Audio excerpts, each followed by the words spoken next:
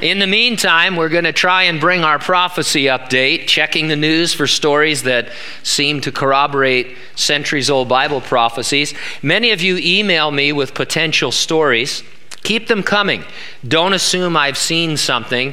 In fact, this week's update is the fruit of folks emailing me a story that I wouldn't have normally found. The Old Testament book of Daniel contains many last days prophecies, absolutely a key book next to Revelation in terms of understanding the end times. One of the prophecies in there that we talk about from time to time indicates that human knowledge will increase exponentially when we're in the last days.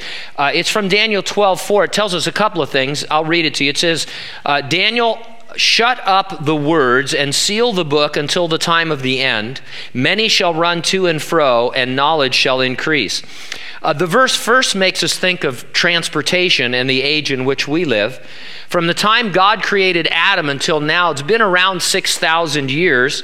And in all but for the last 100 of those, men have either walked or sailed or rode horses. 20th century suddenly brought us automobiles, planes, jets, and spacecraft. So in a relatively short period of time, we've been moving a lot faster than people have ever done, and we've gone to and fro around the world, as Daniel mentioned. Basing his prediction on the Bible, 17th century scientist Isaac Newton, who was also quite an end times theologian, said, a new mode of travel shall be invented in the last days, and man will be able to travel at a rate of 50 miles an hour. A big, that's just here on Leone when you're coming to church. In fact, the speed limit there is like 5 miles an hour or something, isn't it? Yeah, it's crazy. He was criticized for making such a statement. It was a bold statement in the 17th century. The atheist Voltaire said, Newton thinks that someday men will travel at 50 miles an hour, the poor fool. The increase in knowledge the Daniel verse mentions means an explosion of knowledge, or as I said, exponential knowledge. It's more than just a lot more knowledge. It's like knowledge on steroids. If knowledge is to explode, it's going to need a place to be stored. While we've come a long way from libraries and books to digital storage, that's nothing compared to the latest discovery in terms of storage.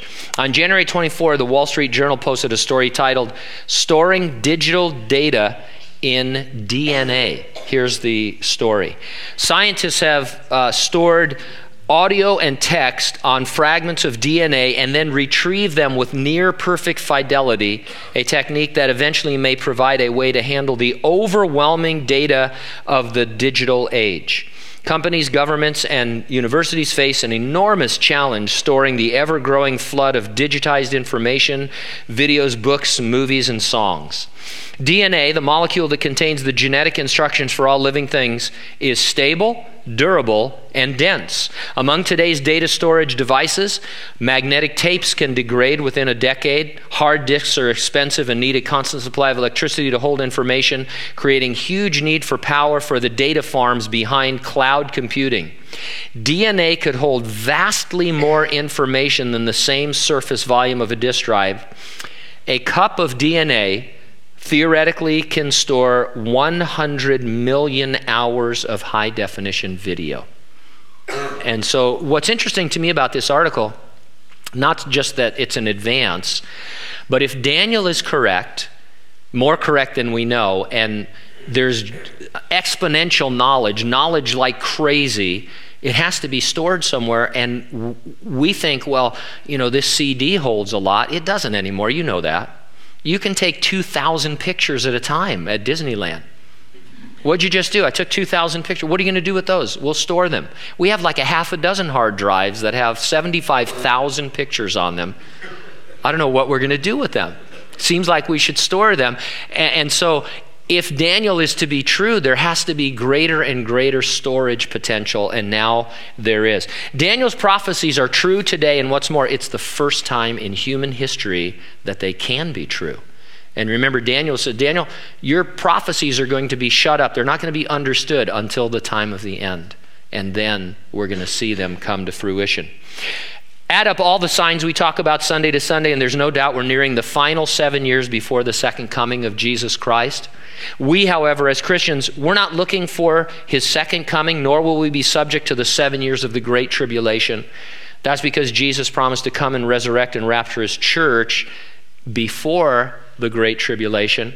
He told us that event was imminent, could happen at any time. And that's why we always encourage you to get ready and stay ready and keep looking up, because ready or not, Jesus is coming.